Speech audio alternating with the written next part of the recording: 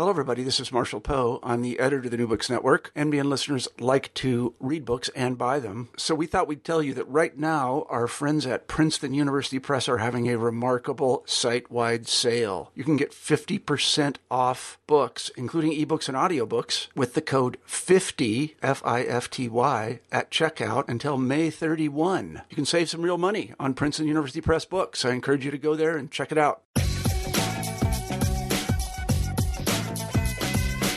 Hello, my name's Ian Drake, and this is the New Books in Law podcast. Today we are joined by Timothy Sandifer. He's the Vice President for Litigation at the Goldwater Institute in Arizona. He has authored a book entitled The Permission Society, How the Ruling Class Turns Our Freedoms into Privileges and What We Can Do About It. This is a re-recording of a previous podcast we had done. So, Tim, we've talked about this book before, but we had some technical difficulties with the first one, and so we're redoing it today for our listeners. Tim, I want to begin by asking you, what is the overall thesis of your book, and then we'll get into the details of it.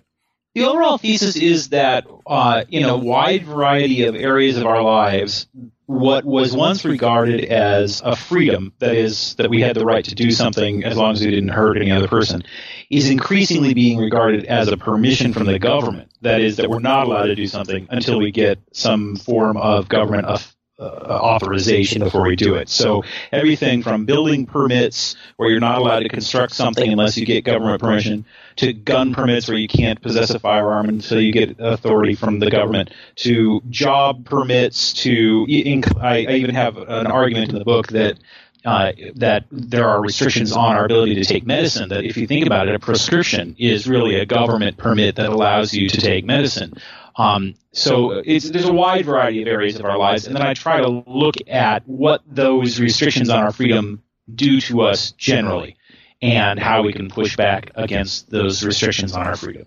And so that last point I think is important. This is really not merely an analysis of the existing levels of permission and that we confront in society, but you're making an argument that these different types of permits need to be reduced or altogether eliminated, right? Yeah, the book was inspired by some conversations that I had with some friends of mine who were saying, every time we talk about permits, and we often forget that the root word there is permission, that you're having to ask a government bureaucrat, please, sir, may I do so-and-so? And another friend of mine who's an attorney and practices in the realm of the Second Amendment has been arguing that rules that apply to freedom of speech ought to apply to the Second Amendment also, and in fact ought to apply to all of our constitutional rights. We protect free speech very strongly, and yet we often overlook those same kinds of protections when it comes to other kinds of rights, like gun rights or property rights or freedom of economic freedom and so forth. So there's an old doctrine in the law called prior restraint. For hundreds of years, it has been the pride of First Amendment lawyers that the government cannot require you to get permission before you speak. That is the basic rule everybody agrees on.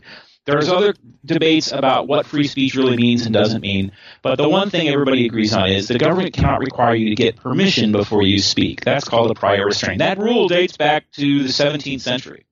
But unfortunately, in all sorts of different areas of our lives, we are required to get permission. There are prior restraints on our freedom to start a business, on our freedom to take a job, on the freedom to design a house the way we want to, all sorts of restrictions. In fact, in some places, you have to get government permission to trim trees. There are some countries in the world where you have to get permission from the government before you name your children.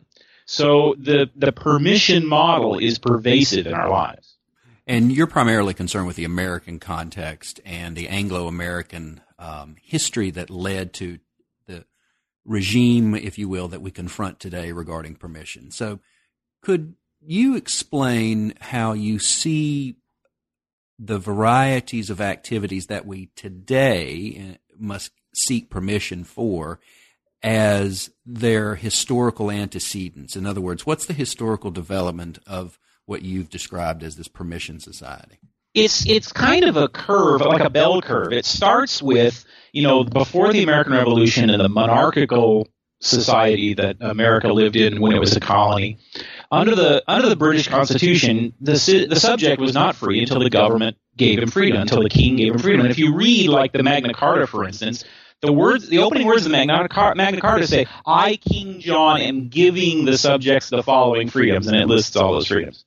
And what happened in the American Revolution was that got overturned, that got reversed. And James Madison has this beautiful essay called Charters, where he says that the basic point of the American Revolution is that we've reversed that order. He says, in the past, charters of liberty were granted by power, but America has set the precedent of charters of power granted by liberty, meaning that free people give the government power instead of the government giving us our freedom. And that rule particularly is true when it comes to religious freedom. Under the British Constitution of in the 18th century, there wasn't religious liberty. There was religious toleration. That was the rule, toleration. Toleration meant that you could believe in whatever you wanted to believe in, but you still had to pay taxes to support the established church. And the government was allowing you within certain limits to practice the religion that you wanted to practice. And that was very strongly rejected by the American Founding Fathers. They rejected even the word toleration, instead adopting the idea of religious liberty. You are free to practice your religion because you have that right as a human being, not because the government gives you that right. Unfortunately, in modern times, we've kind of reversed that, and we're going back now, I think, toward a situation like we had under the British monarchy, where your freedoms are given to you by the government for its own purposes and on its own terms. So in some ways, there's this, and forgive me if I'm putting words in your mouth, or correct me if I am, is this kind of a golden age argument? In other words, there was once a golden age of freedom that has subsequently been eroded or taken away, and we need to return to that golden age? Or No, definitely not. I'm glad that you put it that way, because I've always been very resistant to the kind of golden age mythology that you often find when libertarian or conservative writers are talking. No, there has never been a golden age. The closest thing to a golden age is, you might say, it was sort of a brass age. There was a time when rich white men were somewhat freer than they are today, maybe. But, of course, whole classes of people were excluded from that freedom. And throughout the 20th century, especially, throughout American history, but especially through the 20th century, what we've seen is a broadening of freedom to classes of people who were previously excluded. And that's tremendous progress. That is a fantastic thing. What I'm arguing for is that the golden age is in the future if we're willing to take the steps necessary. And one of those steps necessary is to abolish this privilege idea of freedom. Because if your freedoms are a privilege that the government gives to you, who's going to get those privileges? The privileged, right? The people, it's the insiders who are going to get that privilege. And that means that minorities and underrepresented groups are going to be the first ones who are excluded from the freedom and opportunity that ought to be everybody's birthright. So, no, I'm saying that the ideas that prevailed during the American Revolution had the core principles correct. It's just that large groups of people were excluded from those, and what we ought to do is everybody ought to enjoy the fruits of those labors. Okay, so let's talk about some of the philosophical underpinnings of this distinction between a right and a privilege. You note the utilitarian theorist Jeremy Bentham, and Bentham's critique of natural rights and his concern with the utility of public policy in terms of the greatest benefit for the greatest number. Can you explain this philosophical division in terms of the roots of distinction between a right and a privilege? Yeah, so Bentham was writing at about the same time as the American Revolution. In fact, he wrote a response to the Declaration of Independence when it appeared, where he openly rejected it and ridiculed it. And I think today there are lots of people who follow Bentham. Particularly, Supreme Court Justice Oliver Wendell Holmes Jr. was a great admirer of Bentham, and Holmes has inspired a lot of people in the judicial and the legal field to follow Bentham's ideas that natural rights are humbug, and that actually what is freedom is when the government gives you the privilege to do something. The argument that I put in the book is actually the real magical thinking is Bentham. He and his followers are the ones who are engaged in magical thinking, because they think that rights are just manufactured out of thin air by government fiat. The government just says you have a right, so you have a right. Well, of course, that would just mean that the government could give you a right and take away that right at the same time. It could contradict itself, and all this power comes from the government. When I exercise my freedom of speech or my freedom of choice as to what meal to have for lunch or something, I somehow got that freedom from the government. Well, if so, where did it come from? Where did the government get the freedom to give to me in the first place? There's only two answers to that. One is either it got that freedom from me to begin with, and now it's giving it back to me. Well, that can't be right because Bentham rejects the idea that people are basically free. Or the government is just manufacturing this freedom out of thin air. Well, how does it have the authority to do that and I don't? The answer has to be that the government stands at a higher level than me. It's somehow above me. And that violates the principle of equality that is the basis of our legal and political institutions. That says that these people somehow, they're star-bellied sneetches, and I don't have a star on my belly, so they're better than I am in some sort of intrinsic way. And that, to me, is magical thinking. There's no the American founders started with a very common sense, logical proposition that there are not some people who are just naturally entitled to rule others. And therefore, when somebody suggests that they have the right to tell me what to do with my life, the burden of proof is on him to justify that claim. And until he can justify that claim, then I am free and I have the right to do with my life what I please. That's a very common sense, logical, scientific even way of looking at the world. So people like Bentham and others who thought they were being so skeptical and scientific and logical and rational, I think they're the ones who are actually engaged in the fantastic, magical thinking. And that those of us who say all people are born free, we're the ones who have the right logical argument on our side. Now, of course, rights have to be recognized by institutions and the people that fill them. And in the American context, this has primarily been a development within the court system. And especially at the constitutional level, we have this age-old, at this point, debate regarding the nature of rights and how they're recognized. So in terms of constitutional jurisprudence, are you making a very particular argument about how the court should approach conceptions of right? Well, I don't do that in this book. In my previous book, The Conscience of the Constitution, I did make that kind of an argument. In this book, I'm trying to look at instead different ways in which the doctrines that already exist on the books can be broadened. So, for example, I have a section in the book where I talk about architectural design review. Design review is a process where an architect designs a house and he goes to the government to get a permit to build it, and the government agents, the city council, they look at the application and say, well, we don't like how it looks. We'd rather that this house be a Tudor-style house instead. And the architect has to go back and redesign it as a Tudor house. Well, to my mind, that sort of aesthetic rule is a violation of free speech. Architecture is a form of free speech, just like sculpture is. And nobody can visit a Frank Lloyd Wright house and not be impressed by what an artistic statement it is. And I think if the government were to say to Frank Lloyd Wright, no, you have to design your house to look like a Greek temple instead, that would, I think, plainly violate his right to freedom of expression.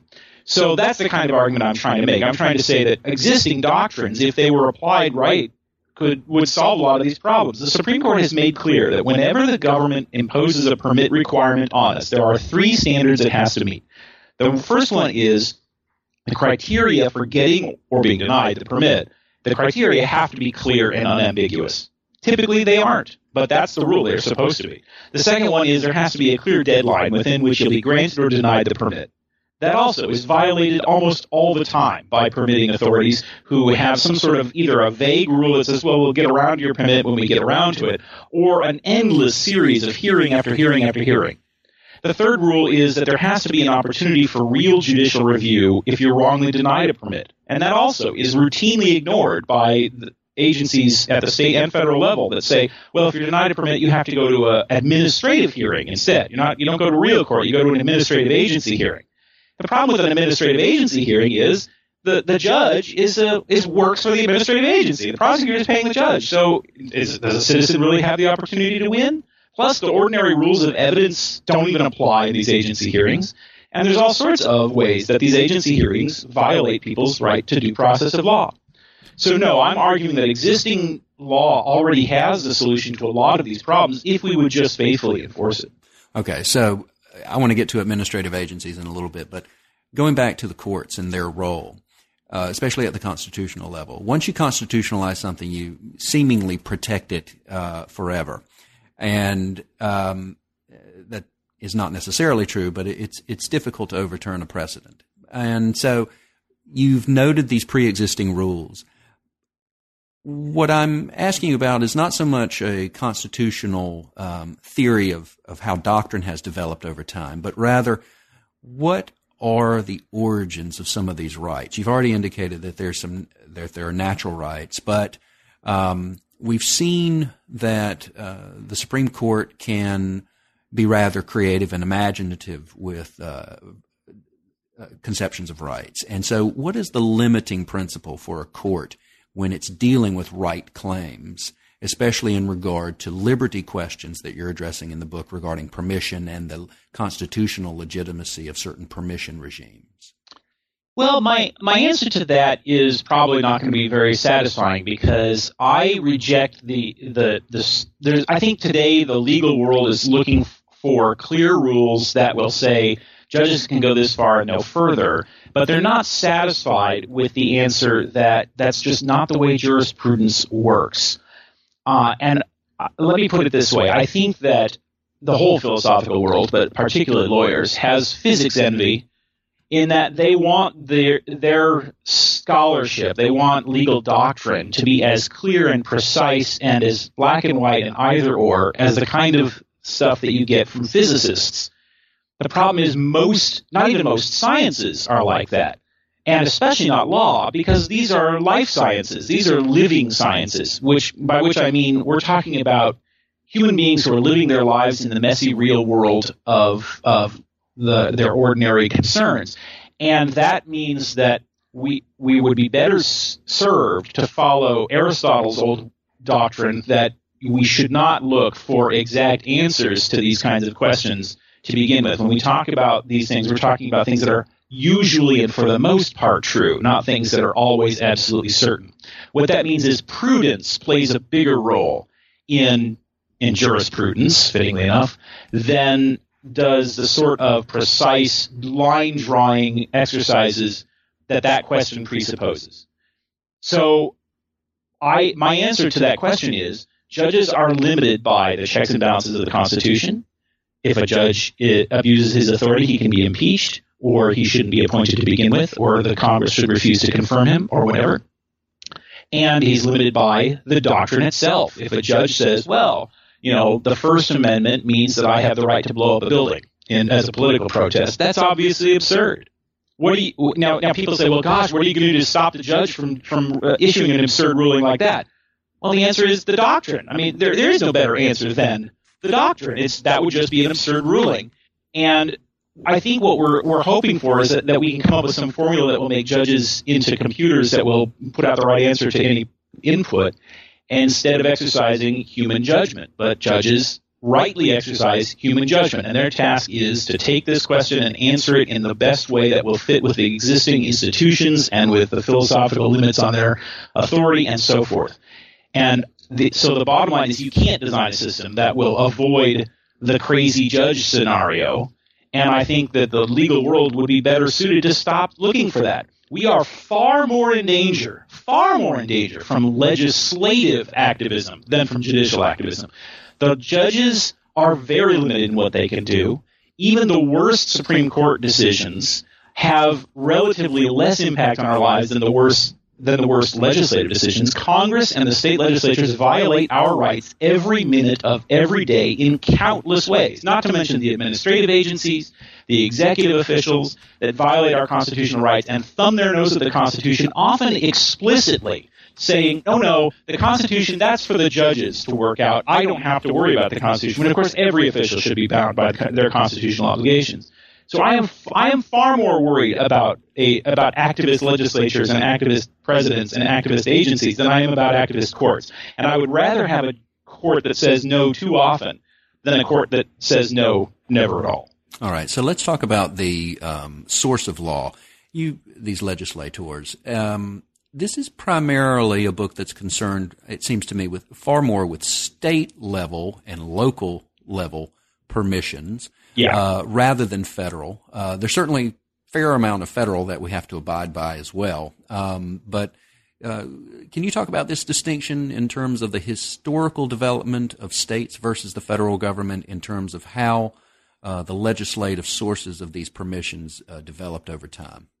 Yeah, you're right that it focuses primarily on the state level because most of our freedoms are actually taken away at the state level, and people don't really pay much attention to that because they're always turning on the news and seeing what the president or Congress are doing. They don't pay as much attention to what goes on in their state capitals, even though the state governments still are the ones that are primarily responsible for things like building permits or occupational licensing laws or other kinds of restrictions on our freedom. What has happened, there has been, of course, historically this greater federal centralization and the growth of federal authority with the New Deal and the Great Society and these vast expansions of federal programs. And to some extent, that it implicates what I talk about in the book. So let's take, for instance, what's called the Certificate of Public Convenience and Necessity. This is a kind of licensing law that restricts whether a business is allowed to start up. I hasten to say, I'm not making this up. These are laws that say you're not allowed to start a new business unless you get permission from the existing businesses in that industry. So you can't start like a taxi company, for instance, without getting permission from all of the existing taxi companies. This was actually the law at the federal level with a lot of industries, the airline industry, for example. In fact, technically speaking, it still is the law in the airline industry. It's just been scaled back a lot since the late 70s, early 80s. Can I interrupt you 1 second about the certificates of need? That reminds me of a very interesting and poignant story that you tell about the civil rights movement in Montgomery, Alabama. Right. Can you recount that story about the taxes? So I mentioned these laws say you have to get permission from the existing taxi companies before you can start a taxi business. Well, this has a very interesting historical world impact. When Martin Luther King wanted to start up the Montgomery bus boycott, well, the biggest problem with running a bus boycott is that you have to get people to work in the morning if they're not going to use the buses. If you don't give them some alternative transportation route, they're going to eventually have to quit the boycott because they're going to have to get to work. And in fact, this problem had come up a couple times before King staged the Montgomery boycott. There had been attempted boycotts in Baton Rouge and I think one other place. Those had failed before King tried the Montgomery boycott. The reason it worked in Montgomery is because King was able to get the black churches in the area to organize a volunteer transportation network to take people to work in the morning in cars, and then every Sunday they would pass the plate to collect money to pay for the car maintenance, the tires, the gas. And I mean, they're giving these car drivers, they're giving thousands of rides because they're having to make up for all the buses. Well, it turned out that the city fathers realized that what King was essentially doing was starting an unlicensed taxi company. So they threatened to shut him down for running a taxi company without a license. And in fact, they did shut him down. They eventually went to court and had King's alternative transportation network stopped by court order. And it was just by coincidence, sort of a minor miracle, that very same day the U.S. Supreme Court issued its order finding that the bus segregation was also unconstitutional and stopping it. But because King had said that nobody would ride the buses until they were actually desegregated, the people had to walk for the last month or so of the boycott because they couldn't use the alternative transportation network. So here's a great example of how economic liberty and civil rights really held hands. Without being able to start up his own taxi company, King was really handicapped in his ability to protest segregation, and it was really only luck that ensured that boycott worked. Right. When it comes to federal licensing and federal restrictions on people's economic liberty, there were pervasive certificate of public convenience and necessity laws like the ones that regulate taxis at the state level. They existed at the federal level also until rather recently. In fact, they still exist in many circumstances. But there were restrictions, for instance, at the federal level on moving companies, moving from one state to another. You had to get a license from the federal government. And there, too, you couldn't get a license unless you basically got permission from the existing trucking companies. That was abolished in the late 70s, early 80s. And that's why you saw a tremendous growth in the moving industries in this country. So these laws do exist at the federal level. In fact, they hospitals also, I should mention, these certificate of need laws also apply to hospitals. You can't start a new hospital or even buy medical equipment in a lot of places without getting permission from the existing hospitals and clinics. And until rather recently, that was the law at the federal level also. That was also abolished in the early 80s. But a lot of states, I think about half the states, still have those kinds of requirements on the book. So the problem that you're outlining is that potential new competitors, new innovators, and entrants into a market, whatever that industry may be, and it could be something as complex as engineering, perhaps, or complex equipment, or as, in terms of skills, rather simple as something like floral arrangements. Right. And so this has a deleterious effect, you argue, on our economy as a whole. That's right. I mean, I'm not trying to draw a clear line and say permit requirements are never a good idea. There are some cases where they are good ideas. They're just a lot fewer than people seem to think. Where licensing requirements make sense is where a person is likely to harm other people. That harm is really going to be severe, and there's no way to fix it afterwards if it happens. And therefore, it makes good sense to make sure that a person knows what he's doing before he starts it. So the best example is probably driver's licenses. Driver's license is a government permission to drive on a public highway, and it makes perfect sense to require that because there are lots of traffic accidents. Traffic accidents have a very serious likelihood of killing people, and there's no way of bringing people back from the dead when they die in a car accident. So it makes sense. And a driver's license is a very simple system. It's objective. You have to prove that you can drive, and that's it. There's no favoritism involved. There's no lobbying or anything like that. Very simple matter. It may, obviously nobody likes a DMV, but basically it does what it's supposed to do, and it's a simple thing. That's where permits make sense. The problem comes when you have permits for things like a development that might harm the speckled gnatcatcher or whatever some endangered species might be. And then federal bureaucrats are in charge of deciding how much development is allowable and what kind of effects on the species might be. And these are sort of complicated calculations to make, and they're not clear-cut guidelines. And when that happens and the government is in a position to demand a little payment in exchange from people in exchange for a permit, it's in a position to give favors to politically powerful people at the expense of people who aren't politically powerful. And worst of all, it's in a position to harm innovation and deter people from trying out new ideas, new kinds of businesses, new kinds of developments, whatever it might be, because you can't prove beforehand that some new idea is going to be a good idea.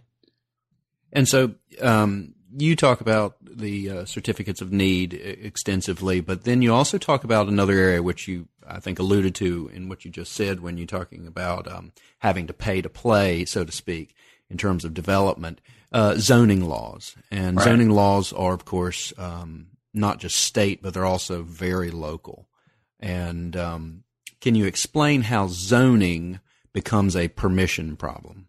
Yeah, so the idea behind zoning, originally speaking, the myth that people believe is that the idea of zoning is to rationally plan how a city is going to develop so that you don't have, a dynamite factory built next to a kindergarten. That's the image people have of zoning. In reality, zoning was invented as a way of keeping poor minorities out of white neighborhoods. And that, in fact, is what still happens, although it's done so in a euphemistic way. We use other kinds of terms like low income, or we use other kinds of tricks like setback requirements so that it's impossible to build low-income housing in an area. Instead, you can only build expensive, large houses on single lots that only wealthy or upper-middle-class people can buy. So there are all sorts of distortions caused by zoning.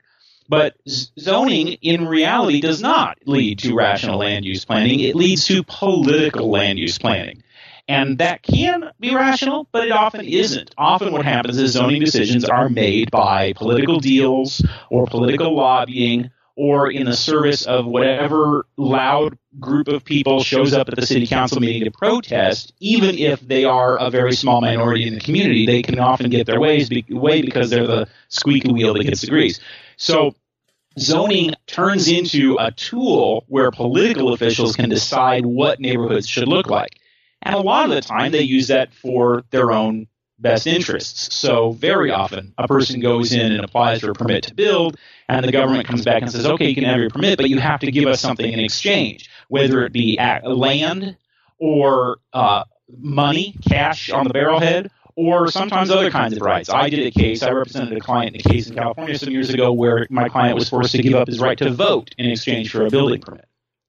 So whenever the government is in a position to give people permission to do something, that means it's also in the position to demand something in exchange for that authority. And this raises one issue that goes back into constitutional history. There's a famous case from the 1870s, 1873, called the Slaughterhouse Cases.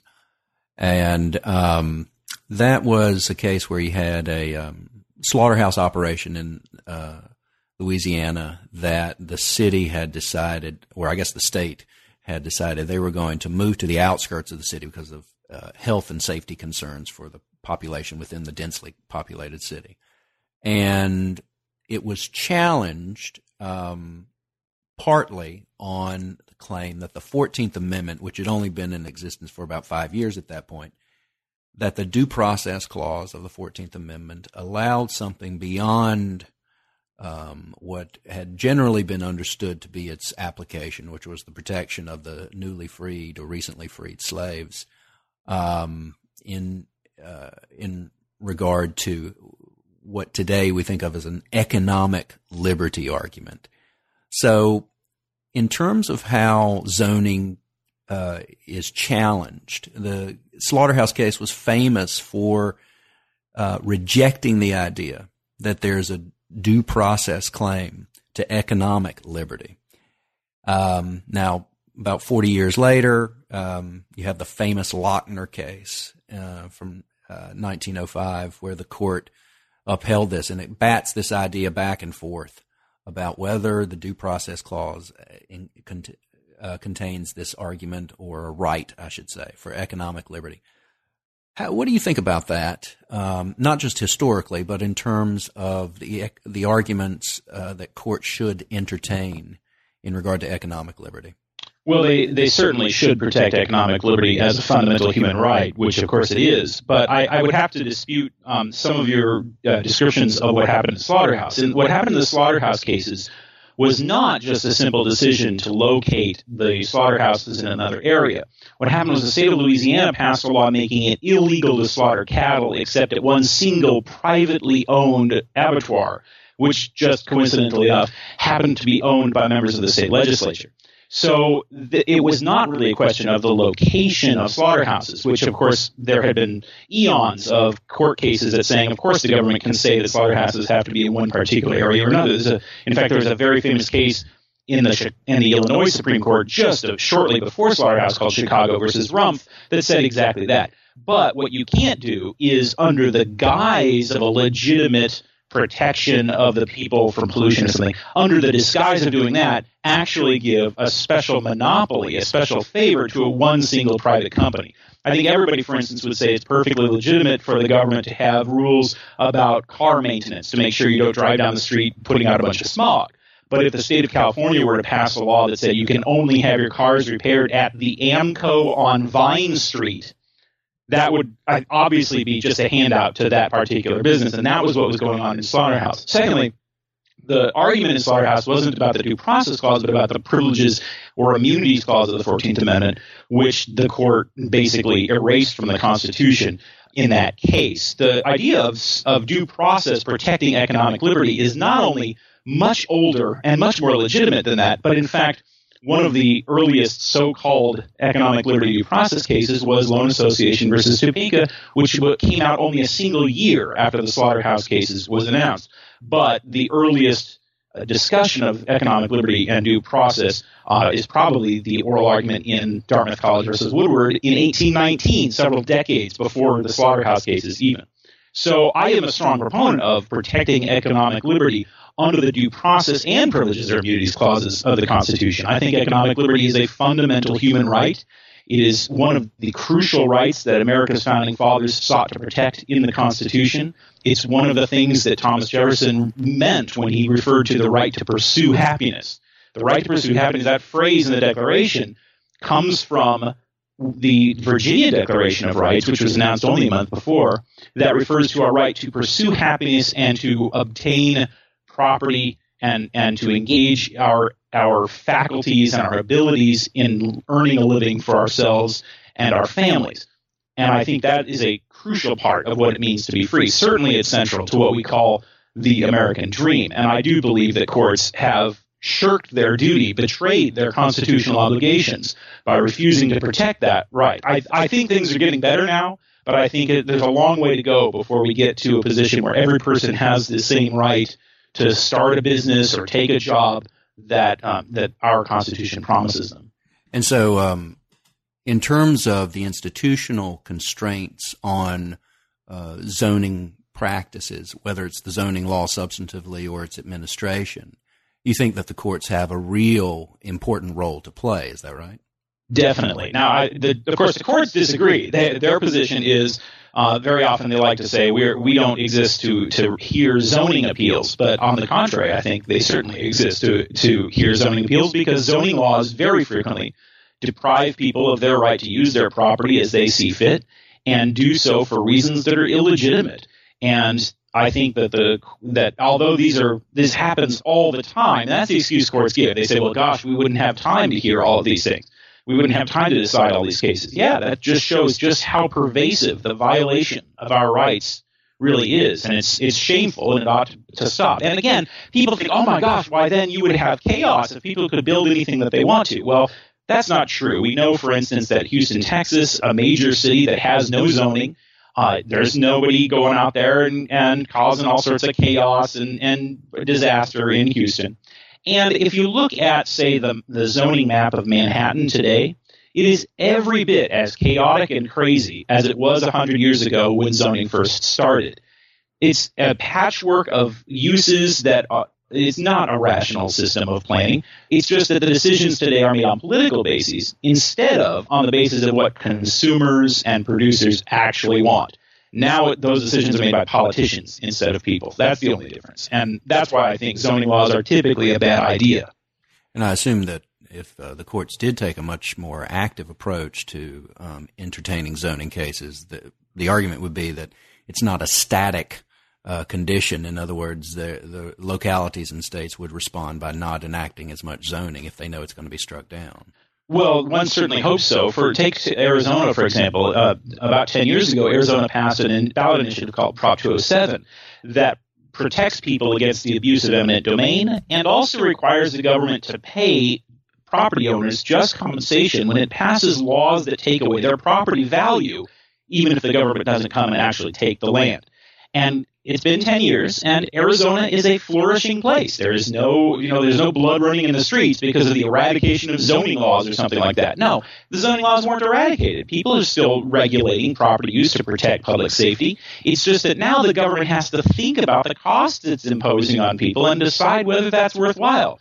Whereas previously, and what still goes on in most states, is zoning officials think that zoning is free. They think that they can take away property value with impunity, and I just think that's a bad idea. Another area of legislative and regulatory activity that you review is at colleges in terms of yes means yes in regard to sexual activity. Can you explain what you're talking about there in terms of prior restraint? Yes. So this is one part of the book where I'm kind of trying a bit of a radical argument, and that is, a lot of college campuses have been passing these rules. In fact, California passed a law that says that if a person, basically it presumes people who have had sex, students on college campuses, presumes them guilty of rape until they prove otherwise. They have to prove that they obtained affirmative consent from their partner or partners at every stage of sexual interaction, and the other party can revoke her consent at any time, and basically it's up to you to prove that she didn't really. So Imagine that you and your girlfriend go to bed together one night, you wake up the next morning and you lean over to kiss her. You have now committed sexual assault because you didn't ask her first whether you could kiss her. And these carry serious penalties. I mean, expulsion from college can be a very serious penalty, and since these are government colleges, we're talking about government punishment that ought to comply with due process of law. Well, I'm arguing in the book that this is basically like a prior restraint rule being applied to sex that presumes you guilty until you prove that you are innocent. And of course, for centuries, as law, the memory of man runneth not to the contrary, as the lawyers say. The rule has always been the opposite. It's always been innocent until proven guilty. And that ought to be the rule because, especially rape laws, have been abused terribly in the past to punish and abuse unpopular minorities. I mean, that was the way in the South when a black man could be executed for looking at a white woman the wrong way because she could then bring a false charge of rape against him. And there are these horrifying cases in our history, and I really worry about us moving back in that direction by disregarding the rules of due process and presuming people guilty of sexual assault until they prove otherwise. And so what would be, in regard to the yes is yes rules, what would be the remedy? In other words, is it a rights remedy or a claim, I should say, that's made in court? Because sometimes these are problems that are administrative. They're not even brought to the civil courts. Right. And so what would be the remedy aside from a wholesale change of viewpoint on the part of college administrators? I think it has to be that change of viewpoint because I don't think that college faculty should be or administrators should be in the business of policing rape at all. That's a matter for the police and the courts. That's why we have police and the courts. The idea of having these disciplinary tribunals in the colleges handle these cases seems absurd to me, and I think they should be completely abolished, and the entire matter should be dealt with by the criminal law as it has been for centuries. Right. Okay. So, I mean, violent crime on college campuses is definitely not a new thing. It's been around since there have been colleges, which is about 1,000 years, and that's always been dealt with by the ordinary criminal and civil laws, and I think that's the way it ought to be. And so, at the end of the book, you make a few recommendations about how to confront this permission problem. And you mention Tocqueville and his argument regarding the power of the state in shaping us. Can you expand upon that, and then we'll talk about some of the solutions that you recommend? Yeah, Tocqueville has this wonderful and famous passage in Democracy in America where he talks about how government takes everybody into its hands, and although it doesn't brutalize them, it still sort of tyrannizes over them softly and turns people into sheep, and the government is their benevolent shepherd. And I fear that we are very much going in that direction with administrative law, and I consider administrative agencies to be the number one threat to constitutional government in this country. And this is something that conservative or libertarian scholars have paid a lot of attention to, but I think liberal and progressive people need to pay attention to it also because we're talking about a very undemocratic provision of our political system. The administrative agencies are unelected people who are not answerable to the voters and not really realistically answerable even to elected officials. A lot of these agencies are so protected that you can't even really fire the people who staff them.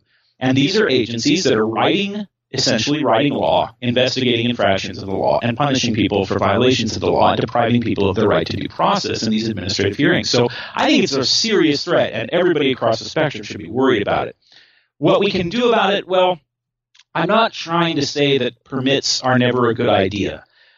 As I said, things like driver's licenses make perfect sense. The problem is that it's a very slippery slope. Once you start saying, well, anything that could possibly harm people, you have to get government permission before you do that thing. Well, everything could possibly harm people. And as I give some silly examples in the book of some of the extreme arguments that have been made, people are arguing that you should have to get government permission before you have children. There's even a philosopher out there who has argued that you have to get government permission before you treat children well, because treating them well creates an inequality, and the government shouldn't allow any kinds of inequality without government permission. So before you send your kid to a private school to get a better education, you have to get government permission. These are the kinds of arguments that are being taken seriously in the colleges and universities. So my argument is basically one that says, look, let's take a step back and say permit requirements should be the last option. There are all sorts of other better ways to regulate and protect public safety and respect people's freedom that don't harm innovation and don't give government this dangerous power over us. So what would be the primary institution that would challenge this? For example, is it the legislative branch wherein you have to make appeals and persuade people that the permission approach or the precautionary approach is actually harmful? That sounds like a tough task politically, I think. Or is it the courts where you have to start to change doctrine, things like the famous Chevron deference doctrine wherein agencies get a great deal of leeway in terms of their interpretive power regarding statutes? Are those the kinds of changes that need to be made? I agree that you're probably arguing all of the above, but what do you think the most politically palatable and likely? Well, that's a great question. As a lawyer, of course, I'm sort of biased in favor of going to court, but I think you're right. It has to be all of the above. And with the legislative thing, remember, as I said, most of these restrictions are at the state level, and people, I think, underestimate the opportunities that states give us. At the Goldwater Institute, where I work, one of our main focuses is the idea of using state constitutions and state law to protect our freedom when the federal government has failed to do so. And we've come up with several innovative ways of doing this that apply to the permit requirement. For instance, we drafted legislation that prohibits any Arizona regulatory agency from imposing new restrictions on economic freedom unless they're absolutely necessary to protecting public health and safety. I think the legislature needs to take back its power from these administrative agencies in just that way. We, in fact, have drafted a new proposal called the Right to Earn a Living Act that protects people's economic freedom against abusive licensing rules and other restrictions on their economic opportunity. I think when there is a role for licensing, but as I said, it should be at the bottom of the pile. The private certification rules are a better option. Go have these private companies or these private agencies, private trade associations review whether a person is qualified or not, and then let the consumer decide. In fact, the Obama White House issued a report just this past summer making just that argument, saying that's a better route than licensing laws that prohibit economic freedom. So I think legislatures do need to take their power back and eliminate as much as possible these permit requirements. The costs of the permission society are impossible to measure because they take the form of the possibilities, the opportunities, the wealth that is never created and that never comes about. There's a famous line from the poet John Greenleaf Whittier, who said, of all sad words of tongue or pen, the saddest are these: it might have been. The costs of the permission society are what might have been, the businesses that might have been created, the options that might have been made available to us that never come about because the permit requirements are too burdensome, or the entrepreneur looks at all the paperwork he's going to have to fill out before he can try it and says it's just not worth it, or whatever. We can never measure those costs. And so we have this illusion that permit requirements are a good idea because we never see what might have been. The book is The Permission Society: How the Ruling Class Turns Our Freedoms into Privileges and What We Can Do About It. We've been joined by its author, Timothy Sandifer, and thank you, Timothy, for joining us on New Books in Law podcast. Thank you so much.